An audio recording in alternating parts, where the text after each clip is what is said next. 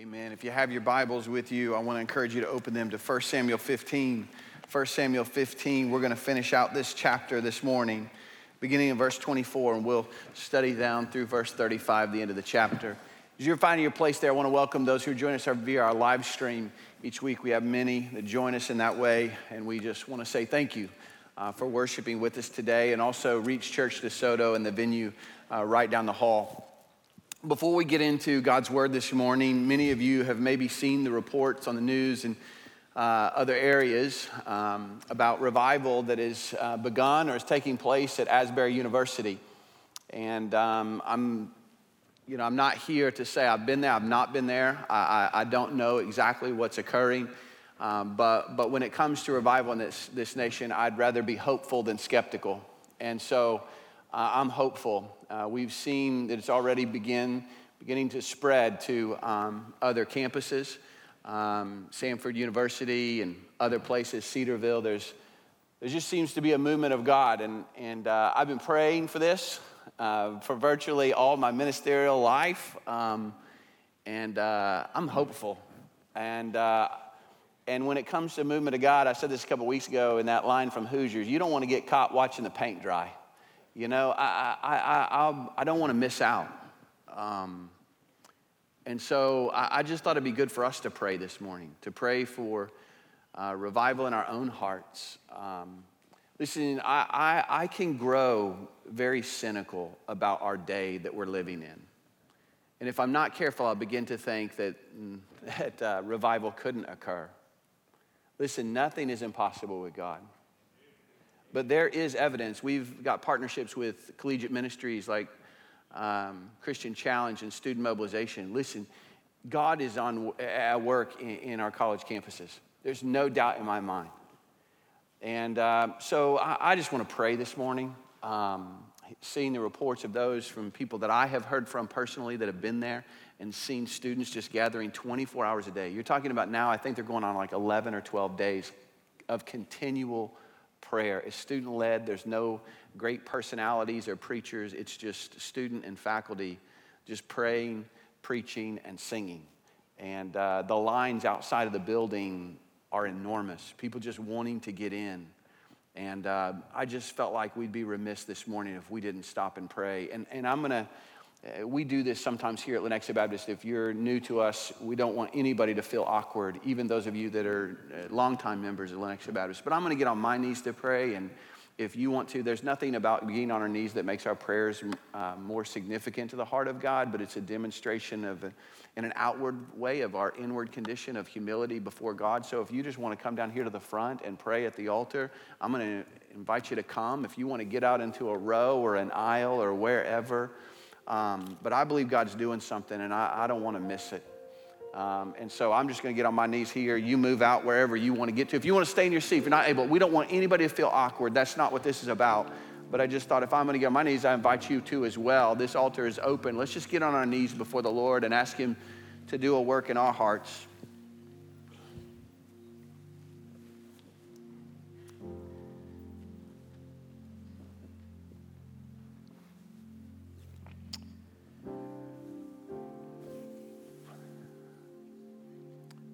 Father, as we come before you this morning, we come before you humbly. We get on our knees. Not because we think you hear us anymore because we're on our knees, but because we want to get low before you. We want you to know that we humble ourselves before you. And God, we want you to do business in our lives. We pray for revival, but we ask for revival to begin in us.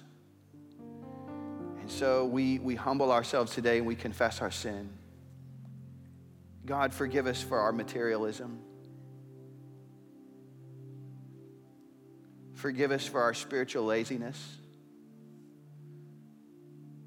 Forgive us for being more concerned about our own lives and our own kingdoms rather than yours. Forgive us for being like the people of Israel in the days of Haggai, when the people were more concerned with building their paneled houses than they were about being about your business. God, forgive us. God, we repent this morning. We want to change the direction of our lives. We want to see you move in our nation, but before you move in our nation, you've got to move in us. Forgive us for the idols that we've placed above you or even alongside of you. God, give us clean hands, give us a pure heart. We pray for the movement that we see occurring at Asbury. And God, there's so much we don't know, but we're hopeful. And God, we pray that revival would sweep across this nation. That all across this nation, even this morning in pulpits, all across this nation, the truth of the gospel would be declared and men and women would be convicted of sin and they'd turn towards you. Holy Spirit, we ask you to move in our church. God, convict us of sin, discipline us, do whatever is necessary. But God, don't let us get outside of your will. God, we praise you today. You're sovereign, you're holy, you're far more holy than we can possibly imagine, and yet you love us. Jesus, we praise you because you are God and you came for us. Holy Spirit, we praise you because you are God and you have convicted us of sin, righteousness, and judgment. We thank you that you're still working in our hearts today. God, we want to die to ourselves. May we be crucified with Christ and yet live. Not ourselves, but Christ in us. And Father, we pray that you would fill us. Spirit, have your way in our lives. We love you. We pray this all in Jesus' name. Amen. Amen.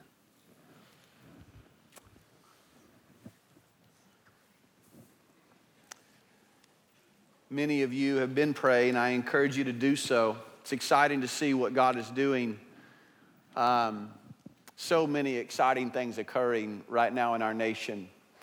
And be hopeful, be prayerful. Well, we turn our attention to 1 Samuel 15 this morning. This is not a lovey-dovey feel-good passage. We're going to see a king court-martialed, and we're going to see a Gentile executed.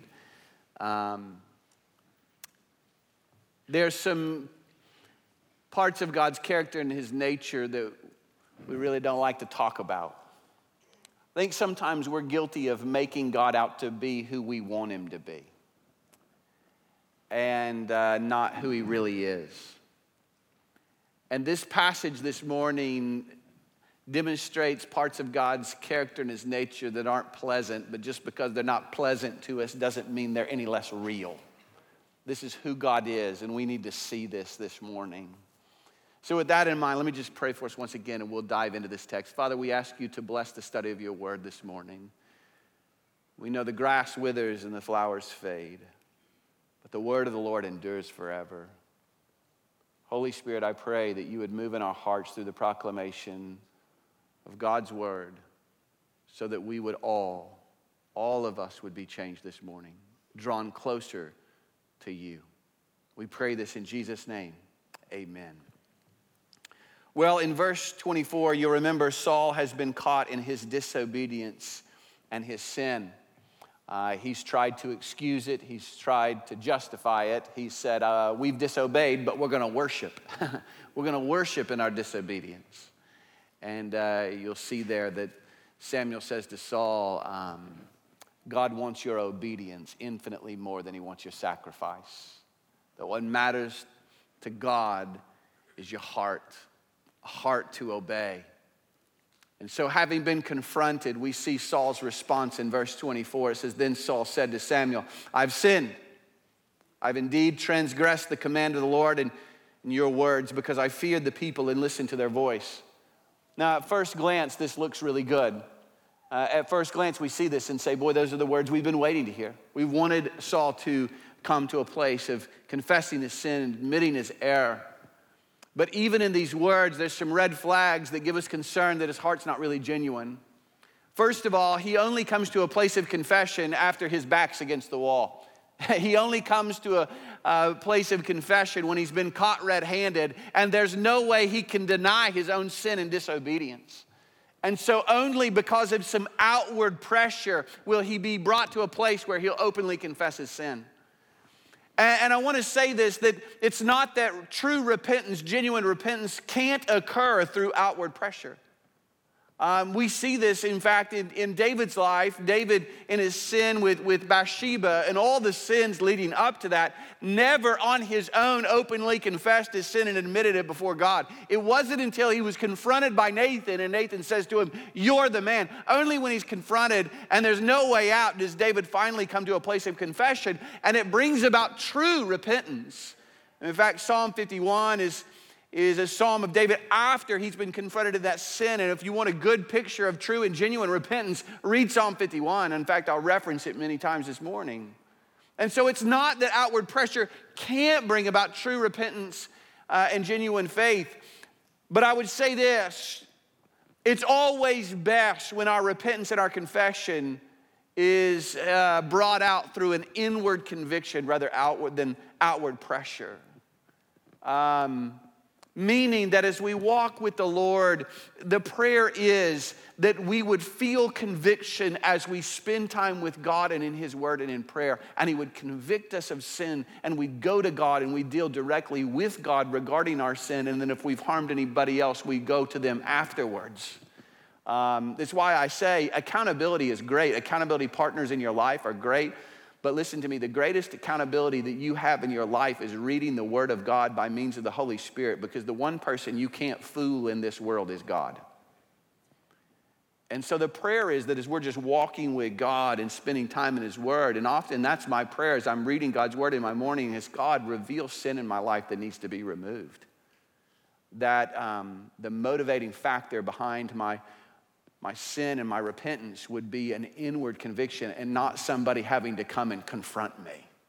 Those are extreme situations. So it's not being birthed out an inward conviction. It's outward pressure that's brought him to this moment. And even in his confession, what you see here, he's still trying to justify his sin. He says, because I feared the people. It's another excuse. It's another means of justification. Listen, true repentance means you get to a place where there are no more excuses. You fully own up to your sin. You stop trying to explain it away. You stop trying to justify it. I mean, we've all known people in our life that they're confronted with their sin, they're caught red-handed, and I was wrong, but it wasn't really my fault. This other deal was going on, and you don't ever heard this? You don't really know the full story. If you knew the full story, I really wasn't guilty. No, listen, you were guilty. And I don't really believe that we ever move forward in true repentance until we get to a place where we say to God, I ain't got no excuses. I got no leg to stand on. I'm guilty and I've sinned against the holy God. You don't see that in Saul. You see a man who's only brought to a place of confession when he's backed his pinned against the wall. And even in that, he's still seeking to justify his sin based on the people who have pressured him. Well, look on in verse 25. Now, therefore, please pardon my sin and return with me that I may worship the Lord. Notice who he's talking to here. It's important to recognize that he's not going directly to God. He's going to Samuel. This is important to remember. When confronted with our sin, it's not that Saul hadn't sinned against Samuel. He had. And I fully understand that to some extent Samuel was a representation of God in his life. But listen, when we've been sinned, the first person that we have to deal with is God. We deal with God primarily because that's primarily against whom we've sinned. And then you work outwardly in concentric circles as to the persons that you've offended due to your sin or you've sinned against. But we start with God. In fact, that's Psalm 51. David, when he's confronted with his sin, what does he say? Against you, he's talking to God. Against you and you only have I sinned and done what is evil in your sight, so that you're justified when you speak and blameless when you judge. David makes no excuse, and he says, God, I've sinned against you and you alone. Now, had David sinned against other people? Yes, he had. But the point is, in that moment, nobody else mattered except God. The heart of David in his prayer of confession is, God, you can take everything away from me. You can take away my kingship. You can take away my authority. You can take away everything, but I can't lose you. David's heart was, the only thing that matters to me now, having been confronted with my sin, is ensuring that I still have a relationship with you, God. That's true repentance. That's true confession. But you never see Saul go directly to God. You see him go to Samuel. Then you move on, in verse 26, it says, but Samuel said to Saul, I will not return with you, for you have rejected the word of the Lord, and the Lord has rejected you from being king over Israel. You'll notice here that he's going to Samuel, and Samuel directs his attention back to who? The Lord. To some extent, I think that what Samuel is saying to Saul is, you don't need to be talking to me, you need to be talking to God, because it's his word. You'll notice earlier, Samuel said, I have transgressed your command, talking to Samuel. And Samuel is essentially saying to him, no, you didn't disobey and rejected me, you rejected God. You need to talk to him. He's the one you've rejected, and now God has rejected you from being king. It's not that God has completely rejected Saul in that there's no opportunity for repentance and forgiveness. I believe there still is, although we're not going to see that. There's still an opportunity for forgiveness, but there is a point now where he has transgressed the Lord to such an extent that he will no longer have the opportunity to lead and to be king over his people. It's an important reminder, especially for people in positions of leadership, and even more specifically in the church, that there are things that we can do that disqualify us from serving in positions of leadership in the church. It is the heart of Paul when Paul said, I beat my body and I make it my slave so that after having preached to others, I myself will not be disqualified. Paul lived with a very real reminder that he could disqualify himself from serving the Lord in that capacity.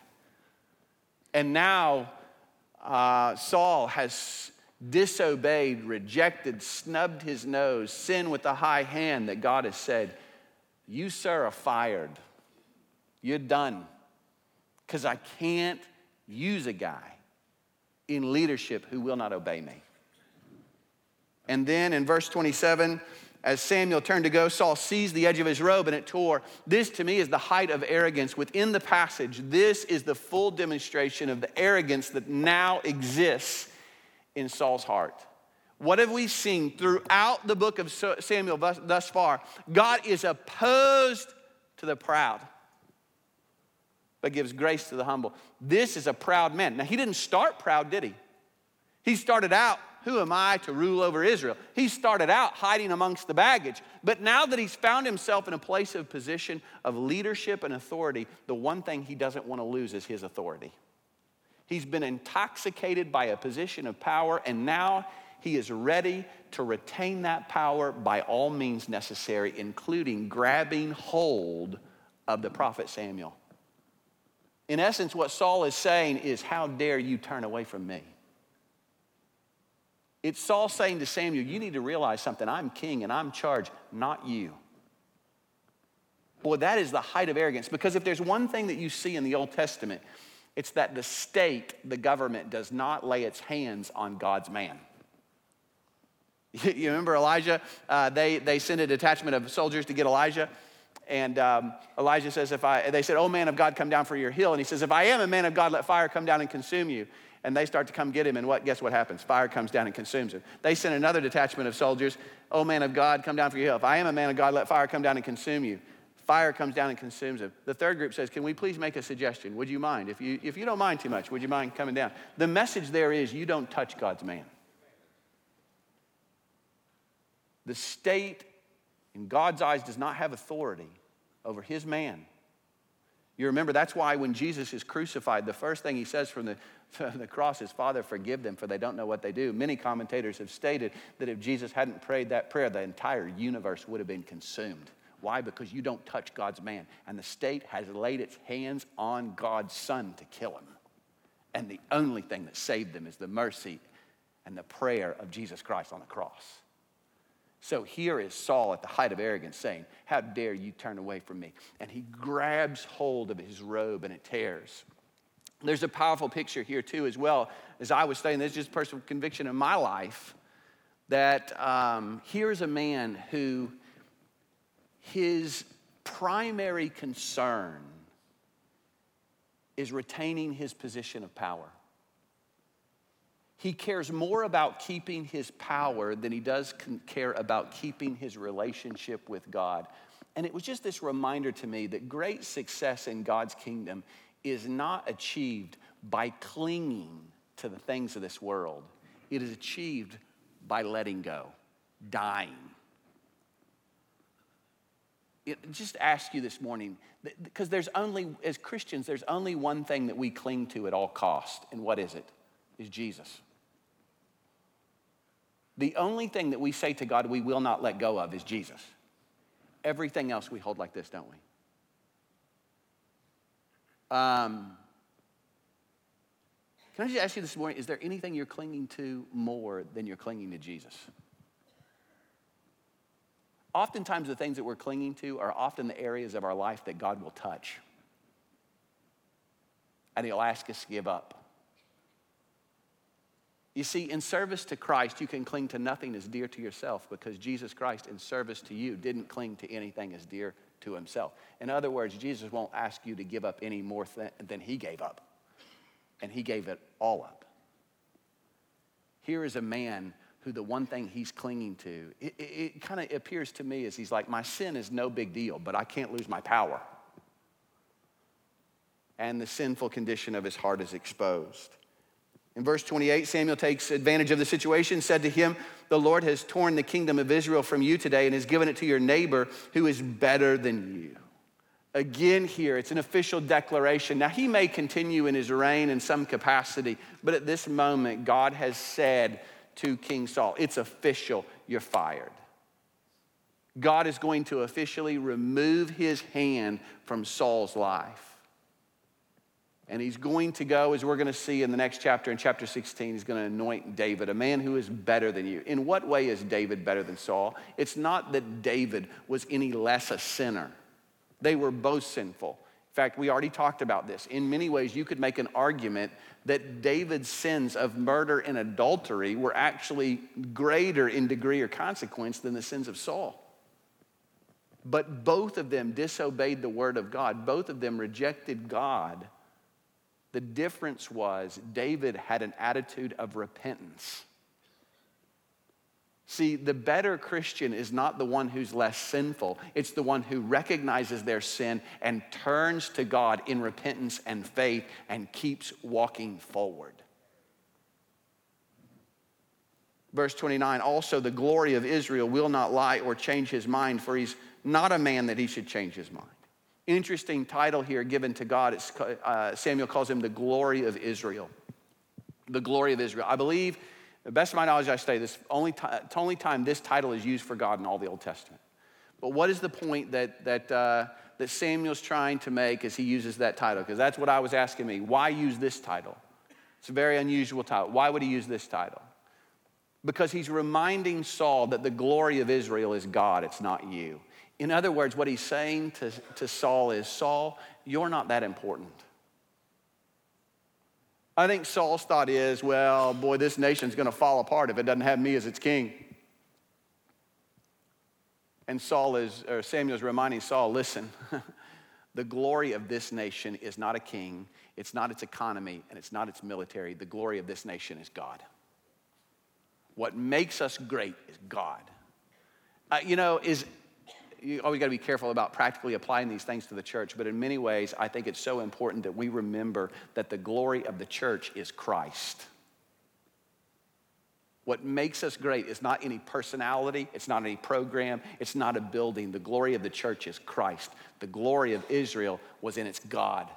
Blessed is the nation whose God is the Lord. God made them great. And so they can have a king, they can lose a king. God can put one man in, he can take one man out. It doesn't matter as long as they're faithful to God. That was all that mattered. So Saul, you're not that important. And the glory of Israel is not a man that he should lie or change his mind. Not only, Saul, are you not that important, but Saul, you're not in charge. You don't get to dictate what God does. In other words, God has made up his mind. You have transgressed him, and you're fired, and you're done. And you're not going to change his mind. That this is what God's sovereign will is. And you can either get on board with what he's going to do or not. What you would love to see at this moment is Saul get on board with David. But that's not what he's going to do either. We'll see as we move forward. He's not going to say, well, now David's God's anointed. I see it. Samuel's anointed him as king. No, he's going to try to kill David. You're going to try to run a spear through him. You see a man who is always snubbing his nose at God. I'm in charge. I'm going to do what I want to do regardless of what God says. Well, Samuel reminds him here, you're not that important. You're not in charge. And then he says in verse 30, then he said, I have sinned, but please honor me now before the elders of my people and before Israel. Go back with me that I may worship the Lord your God. Boy, again, as we move through this, he starts out, I have sinned, I have transgressed. You say, way to go. That was often Saul's MO, is that he kind of started out well. He'd obey a little bit and it'd sound really good. And then you read further and you're like, man, here he goes again. And the more you read about this, the more disappointed you come. Because again, what we see here, what is he worried? He's worried more about his reputation before the people than he is his relationship with God. Listen to me.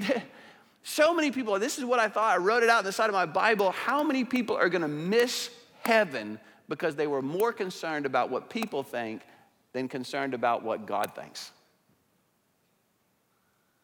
Listen, the number one opinion that matters is what does God think about you? And so here he is, again concerned about his reputation, but will not confront his sin. And notice that your God, these are my people and it's your God. Boy, those are dangerous words.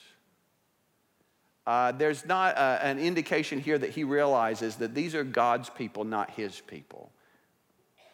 And again, there's no personal relationship with God. It's your God, not my God. Well, we move on. Verse 31, so Samuel went back following Saul, and Saul worshiped the Lord. Last night I shared with the Saturday night crowd that I was like, I don't know why. The question was, I don't really know or understand. I'd thought about it all week. I don't really know or understand why Samuel went back with him. Because earlier he said what? I'm not going back with you. And now all of a sudden he's going back with you. And some of the commentators stated that maybe it was because now that Saul had gone rogue, he didn't know what Saul could do, or maybe that he would do. Because later on he's going to try to kill David. And some commentators speculated that maybe he was afraid that Saul would try to kill him if he didn't go back with him. But, you know, Samuel doesn't strike me as a guy who is fearful of people. He's going to pick up a sword and hew Agag to pieces. He doesn't strike me as a real fearful guy, you know. I don't think he's worried about Saul. Why would he go back with him? After the service, David Woodall was talking to me, and he gave me his interpretation, and I like it, so I'm going to go with it. And I told him I'd give him credit. I didn't want to take it myself. But he said this. He said, you know what I think? I think Samuel went back with him because Samuel had unfinished business. And the unfinished business is we got a guy we got to deal with. And if Saul won't do it, then I guess I'm going to have to. And that's where we're going to have to bring judgment upon Agag. And guess what else I think? I think Samuel knew, Saul, you need to watch this. Because the message to Saul is, listen, it doesn't matter if you're an Amalekite or an Israelite. If you don't repent of your sins, this is what happens. You face the judgment of God. And so Samuel goes back with him. In verse 32, then Samuel said, bring me Agag, the king of the Amalekites. And Agag came to him cheerfully. And Agag said, surely the bitterness of death is past. But Samuel said, as your sword has made women childless, so shall your mother be childless among women. And Samuel hewed Agag to pieces before the Lord at Gilgal.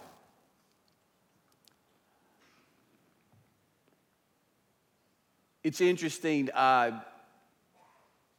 Saul offers an apology. Samuel offers a sacrifice. Samuel's going to do what Saul should have done. Another evidence that there's no genuine repentance, because if there would have been genuine repentance, what you would have expected is Saul to say, I'm going to go back and make things right. God, I've sinned against you. Please forgive me. Please be merciful. Please be gracious. And then we would have seen a 180. And he said, I'm going to go take care of this unfinished business. I'm going to get rid of this guy that you told me to get rid of, and I'm going to give everything back to you, just as I should have done initially. I'm going to go make it right. But you don't see that. Now you see Samuel having to do what Saul should have done. And you see this passage, and you see this guy hewed to pieces. And that, listen, it's meant to cause us, as we read this, it's meant to cause us to kind of push back from the table and make our stomach turn a little bit and say, wow, what a holy God we serve. This is there intentionally.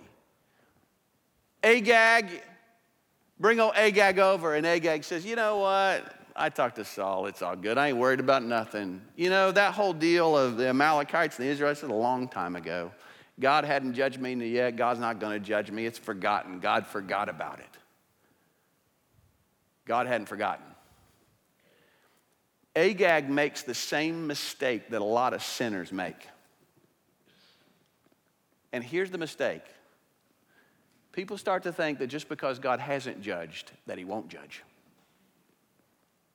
Does God always immediately judge sin? No, he doesn't.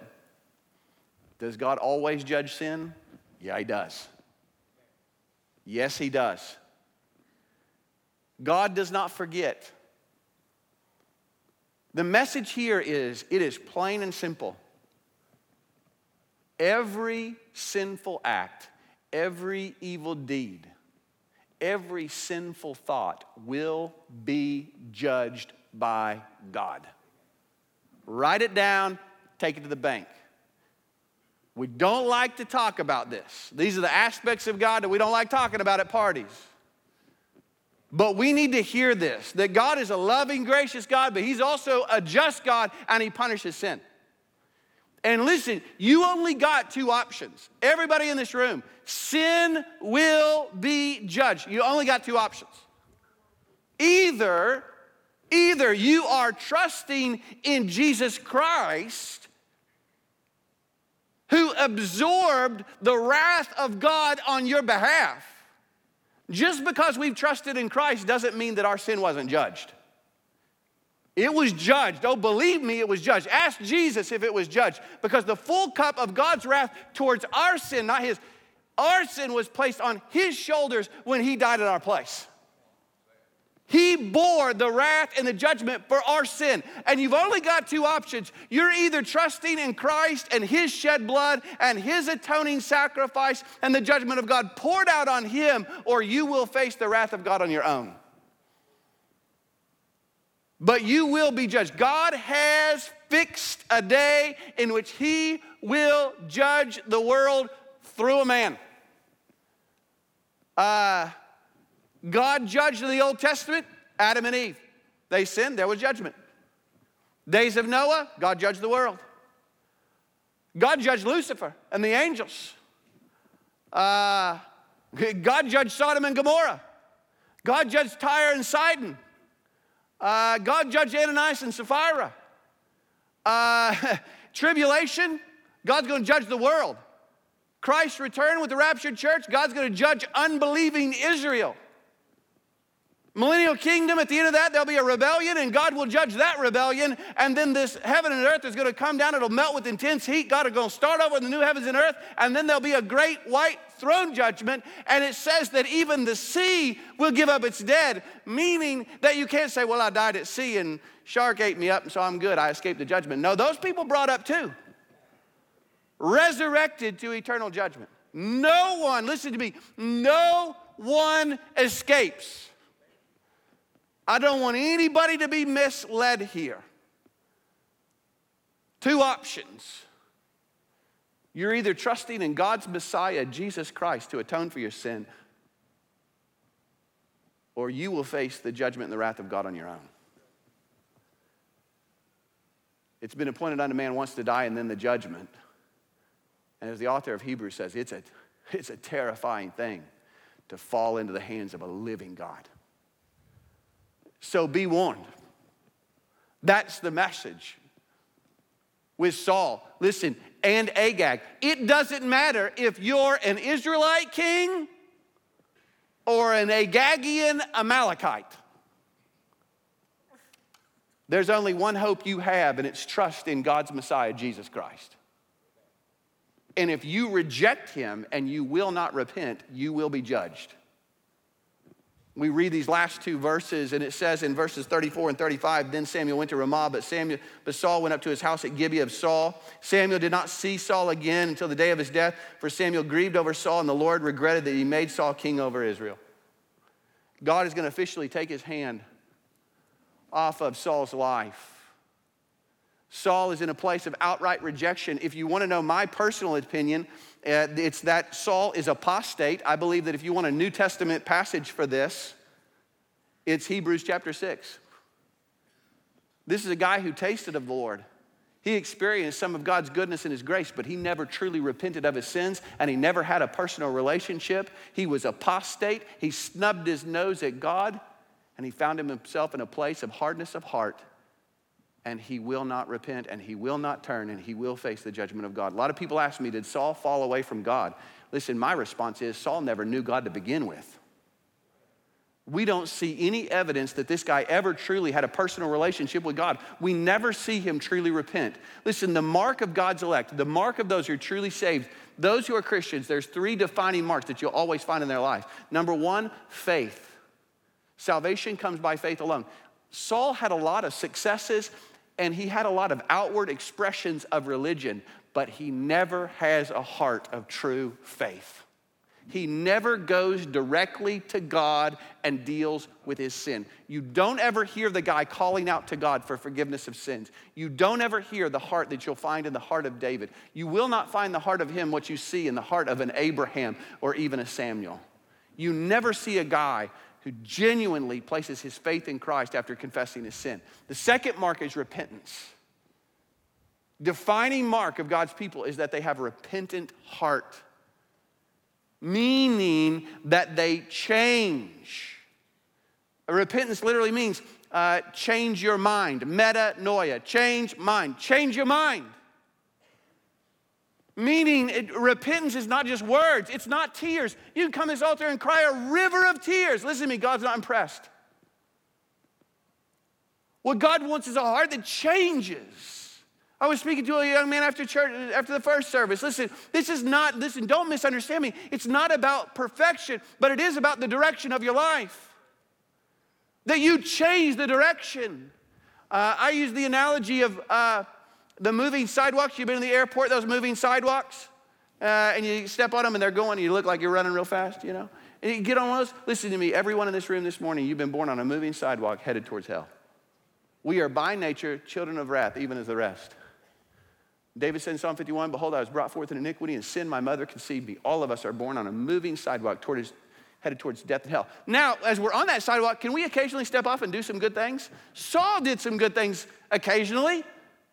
Do non-believers sometimes do some good things?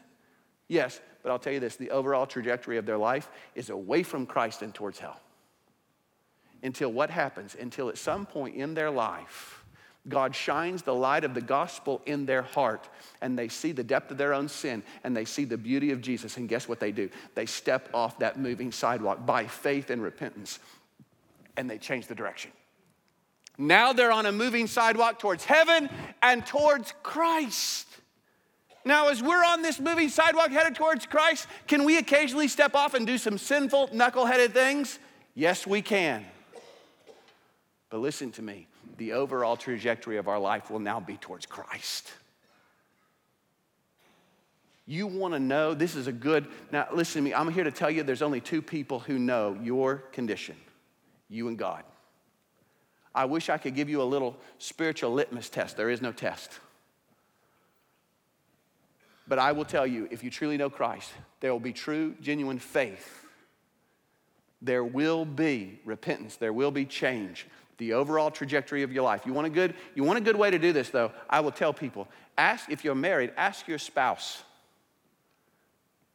Ask them this, do you see Christ changing me? Do you see Christ changing me? Ask them twice a year at the very minimum. Do you see Christ changing me? We are a people, he who began a good work in us will carry it on to completion. Repentance. And then that final mark, if you're looking for the third, it's perseverance. True believers will persevere to the end. They'll persevere to the end. Perseverance of the saints. A lot of people talk about eternal security of the believer. I believe in the eternal security of the believer, but I prefer to call it the perseverance of the saints. That as Jesus said in John chapter 6, all that the Father has given to me will come to me, and he who comes to me I will certainly not cast, but I'll raise him up on the last day. Jesus said, no one can snatch you out of my hand. If you have true belief, and you've repented of your sins, you need to understand this morning you are eternally secure. But listen to me, on the other side of that, those promises of security and perseverance are given to true believers. If there's no true belief, if there's no repentance, there's no assurance. And you need to do some serious spiritual evaluation in your life, because listen to me, if you don't trust in Christ and come under his shed blood, you're going to face the wrath of God on your own. And you don't want to be there. Let's pray together. Father, we thank you for your word that speaks so plainly to us. God, I am so grateful that you don't pull any punches, but you show us in neon lights that judgment is coming. And just because you haven't judged today doesn't mean you will not judge. And I pray if there's anybody here that doesn't know you, maybe they've got a lot of outward expressions of faith. Maybe with their words, they profess Christ, but they know in their heart there's never been true, genuine faith, confession of sin, dealing directly with you without excuse and falling upon the grace and the mercy of Christ. There's never been true repentance, a change in direction. They just added you to the other stuff of their life, set you up as another idol, but they've never truly submitted to you as Lord and changed the direction of their life. And they're not persevering. God, convict them, draw them to yourself. God, help all of us to be a people who persevere, who have a repentant heart, who are confessing sin and going to you, and you're changing us and molding us into the image of Christ. We want to be a people who display your glory. We love you, Lord. We pray this in Christ's name. Amen.